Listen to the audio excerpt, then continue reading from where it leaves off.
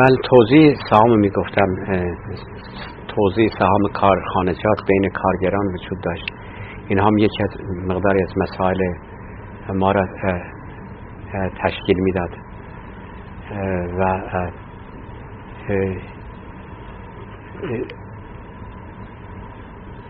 به علاوه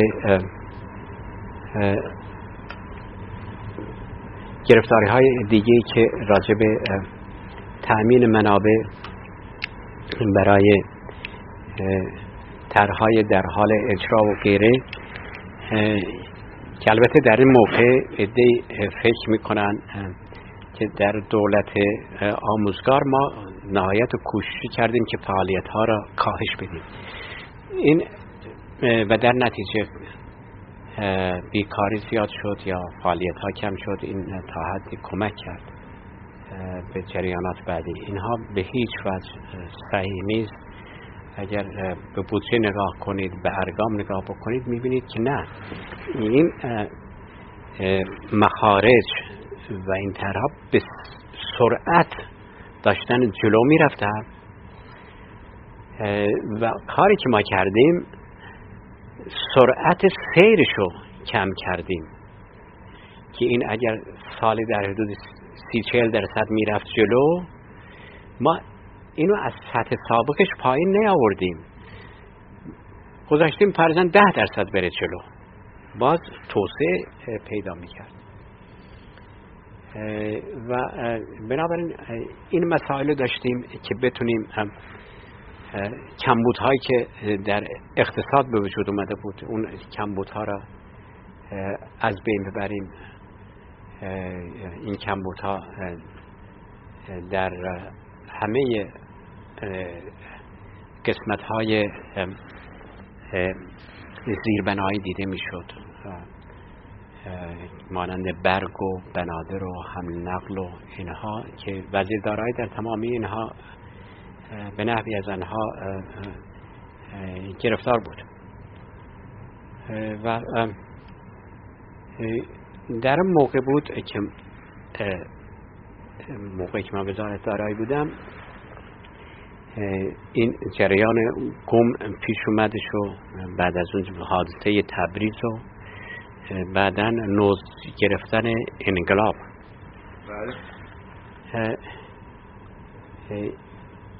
در موقع البته مطالب بایستی نخست وزیر این حرفا رو بزنه، ولی چند نکته که به من مربوط میشه در اینجا بایستی اشاره بکنم. این هستش که در اون موقع نخست وزیر متوجه مسئله شد. ما هم که در اونجا همکاری داشتیم در هیئت دولت، از نزدیک میدیدیم و با هم صحبت هایی داشتیم. ایشون خواست به عنوان یک نخست وزیر مسائل رو تشریح بکنه. بعد از اینکه جریان تبریز پیش اومد، معلوم بود که این ادامه خواهد یافت این جریان. ایشون رفت به تبریز و پیش مردم صحبت کردن. در حدود 300-400 هزار نفر اومدن جلو و حرفاشو زد و خیلی گرفت و بعد بنا بود به اصفهان و مشهد و شیراز و همون هر هفته هر 2 هفته یه جایی بره به دردهای مردم رسیدگی بکنه، بره حرفای دولت رو بزنه در مقابل آزادی هم که داده شده است، دیگران هم حرفاشون رو بزنند، چه در مجلس، چه در روزنامه‌جات، چه در اجتماعات، چه به هر وسیله شده است. موضوع فضای باز سیاسی. فضای باز سیاسی بنابراین نمی بایستی در اون موقع فکر می شد که یه طرفی باشه. فقط مخالفان فضای باز سیاسی داشته باشن، خود دولت فضای خودشو محدود بکنه و بلکه از خودش انتقاد بکنه مرتب. اون یکی از این عوامل که تیشه میزد به ریشه دولت، اون رژیم، اون بازرسی شاهنشاهی بود که در اون دوره به وجود اومد در زمان هویدا که البته میخواستن نکات ضعف هویدا را نشون بدن، ولی این باعث شد که نکات ضعف رژیم نشون داده بشه بدون اینکه اون نکات قوی و یا خدماتی که شده اون هم نشون داده بشه. بنابراین این در این فضای باز سیاسی که دولت آموزگار چند تا اینیشیتیو ابتکار به خرج داد. یکی این بود، یکی موضوع نزدیکی با روحانیون، ترتیباتی داد با روحانیون نزدیک شده شد و بعد دستور رسید که نه، این کار به وسیله دربار انجام خواهد شد. ایشون خلاصه باز میبایست در اون محیط به عنوان یک تکنوکرات به کار خودش ادامه بده و روز به روز هم این موضوع شدت پیدا میکرد. مخالفین فشارهای بیشتری وارد می آوردن و جریان سینما رقص آبادان که پیش اومد، ایشون تصمیم گرفت که استعفا بده. و شاه هم در کتاب خودش از اینکه استعفای آموزگار در اون موقع قبول کرده، اینو یک اشتباه تلقی میکنه و اون وقت پس از استعفای ایشون که در این جریانات و در نتیجه این که ایشون هیچ گونه قدرتی برای حل مسائل، نزدیک شدن با گروه‌های مخالف، با روحانیون که بتونه یک دیالوگ ایجاد بکنه بهش داده نشد و این ادامه پیدا کرد جریان. ایشون رفتن و دولت شریف امامی، دولت سازش اومد و در این موقع باز از من خواهش کردن که ادامه بدم. آقای شریف امامی از شما از من خواستن که من ادامه بدم همون موقعیت سابقه. من در وهله اول جوابم منفی بود، ولی ایشون اصرار کردن که برم ایشونو ببینم، شخصا مسائلی را خواهم گفت. ولی بعداً برای من معلوم شد که ایشون گفتن در اینجا این تصمیم شاه و بنابراین شما میبایستی برید همون دنبال کار خودتون. در اون موقع از قرار معلوم خود شریف امامی یک کاندیدی داشته که این مورد قبول شاه قرار نمیگیره و یک کاندیدی هم که خودشو جلو انداخته بوده، خیلی دنبال این بود که بعداً وزیر آموزش عالی شد، آقای نهاوندی، روشنگ نهاوندی. خیلی اصرار میکرده که اینو داشته باشه و شاه هم گویا اعتماد نداشتن که از اینجا سوء استفاده بشه برای استپینگ استون، برای فعالیت های سیاسی غیره و اینها. بنابراین شاه در اینجا میگه که چه اشکالی داره، این گرفتاری ها که هستش همون یگانه ادامه بده. در حالی که ما هم میخواستیم بریم، من در همون موقع با آموزگار صحبت کردم که آقا صحیح نیستش که یکی از وزرای ارشد تو شما که استعفا میدید در اینجا باشه. گفت نه، شما چون اوضاع طوریست که غیر از شما کسی را ندارن، اینی که به خاطر مملکت شما موظف هستید که ادامه بدید تا اینکه راه حلی بعداً پیدا میکنه. من که رفتم اونجا، هر روز از روز بعد یا از روز پیش بدتر میشد و تعداد زیادی می اومدن به وزارت دارایی شعار دادن و غیره و فلان اینها و سیاست دولت هم فقط تبدیل به این شده بود که بتونه کانسشن بده، امتیاز بده، حقوقها را بالا بده و سیاست و غیر مملکت داری اینها از بین رفته بود. گرفتاری های آنی به وجود اومده بود، مثلا بتونه حقوق مردم برسونه، ما سعی خودمون میکردیم از طریق بانک مرکزی این کار رو بکنیم، یا گرفتاری های در گمرک وجود داشت اینها را موانع از بین برداریم. این مسائل پیش می اومد. خلاصه به اصطلاح یک هولدینگ آپریشنی بود و از طرف دیگه هم فشارها روز به روز بیشتر داشت می شد و تعداد زیادی هر روز چندین هزار جمع می شدن در محوطه وزارت دارایی، داد و فریاد و اینها. در این حالی که با در وزارتخانه های دیگه با وزرای دیگه خیلی با آهانت رفتار می شد، ولی این سوابقی که مبارزه با فساد و غیره و فلان که از مردم از من دیده بودن، به استثنای اونهایی که معلوم نبود از کجا اومدن، فلسطینی هستن، دیگران هستن، وقتی که من ظاهر می شدم صحبت می کردم اینها کف هم می زدن در اونجا. ولی منتهای کوشش ما می کردیم اینها رو ساکت بکنیم. دردتون چه هستش؟ مثلا دردش این عبارت از اینه که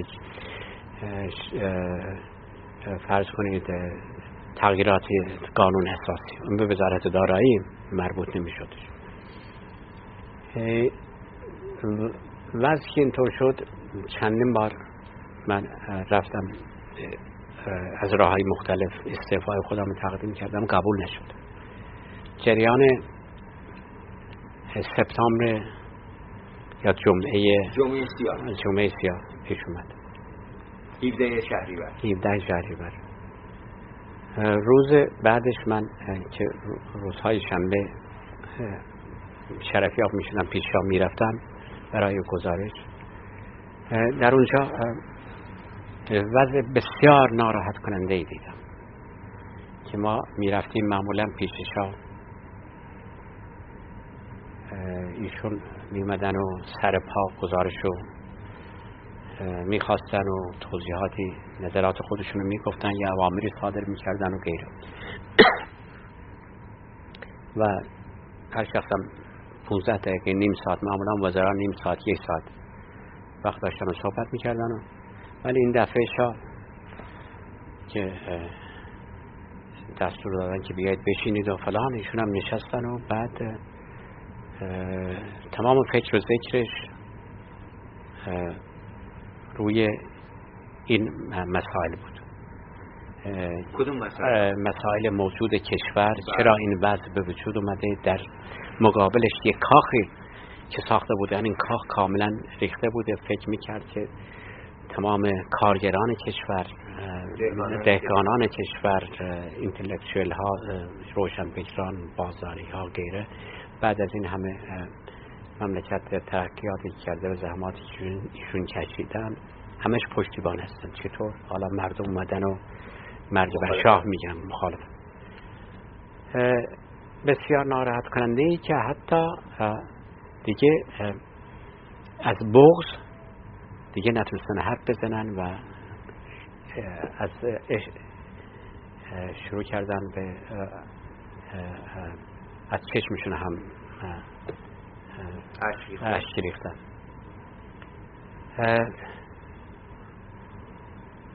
این چنین وضعی بود و آقای شریف امامی هم گرفتاری های بسیاری داشتن که قابل حل نبود. مخالفین آماده همکاری با ایشون نبودن، تا اینکه ایشون هم مجبور شدن برن کنار که در موقع حکومت نظامی سر کار اومد. در این حکومت نظامی باز تصمیم داشتن بله همون ساعت 7 صبح از من خواستن که برم برای معرفی. آقای عمرا یکی پشت سر هم که تا اون موقع ما با اینها در تماس نبودیم، از قره‌باغی گرفته. قره‌باغی 2 بار تلفن کرد، بعد از اون مقدم تلفن کرد، بعد از اون اویسی تلفن کرد با تحکم مثل که دستور ارتشی میدن و پاسخ من این بود که من بایستی برم و شاهنشاه هم قبول کردن وضع من خوب نیستش، برای معالجه میخوام برم به خارج و وزارت دارایی نمیتونه بدون سرپرست در این شرایط بمونه. اینی که به نحوی از آنها ما تونستیم از زیر این فشار در بریم و 4 روز بعد دیگه من اومده بودم از ایران به خارج، رفتم که برم معالجه بکنم در هوستون. واقعا حال مزاجیم خوب نبود و دکترها چنین دستوری داده بودن و وقتی که گفتن 1-2 ماه استراحت بکنم مدت تمام شد، میخواستم برگردم چون در موقع همه از ایران فرار میکردن. حتی بلیط خودم رو گرفتم برم به ایران، به وین رسیدم، در اونجا این اوپکفان بودش و منم چرمنش که جلسه‌ای داشتیم. بعد به تهران تلفن کردم با فامیل صحبت بکنم که بگم که دارم میام. اونها گفتن که مگر حال مزاجیت خوب شده، شما احتیاج به استراحت بیشتری دارید و بهتره بمونید. دیدم که دارن اصرار میکنن و معلوم بود که اوضاع طوری نیستش که ما برگردیم و بالاخره من موندم 2 سال. مجددا برگشتم به صندوق بین‌المللی پول، در اونجا در هیئت مدیره بودم به عنوان alternate executive director و بعد از اون هم فعالیت خودم رو شروع کردم در UNDP و بعد در سازمان ملل به عنوان Special Coordinator راجع به طرح‌های انرژی که حالا هم مشغول هستم روی این طرح‌ها. و در این حال هم در عرض 5 سال گذشتم در دانشگاه کلمبیا تدریس می‌کردم روی اقتصاد خاورمیانه و بانک‌های مرکزی به طور کلی و خلاصه به صورت مشاور عالی یا سینیر کانسالتنت یا هرچی بگید این کارهای خودمون انجام میدیم و تا حدی هم به وظایف خانوادگی خود که تا به حال قصور کرده بودم در طی این مدت و اون رسیدگی میکنیم که این هم نگفتم که من در واشنگتن زندگی میکنم. خانم من آمریکایی است و 3 پسر داریم که البته آمریکایی الاصله که در این حال تبع ایران هم هست. اگر به سابقش برید آلمانی الاصل میشه. پسرهای ما هم در اینجا مشغول تحصیل هستن که من بایستی در حال حاضر به اونها هم برسم. بنابراین به این ترتیب خودمون رو مشغول به امور خانوادگی و کمک به دستگاه‌های یا خدمت در دستگاه‌های بین‌المللی کردیم. من با عرض تشکر مرحله اول مصاحبه را در اینجا ختم می‌کنم تا برسیم به مرحله دوم. خیلی ممنونم از لطف. منم از خیلی تشکر می‌کنم از شما.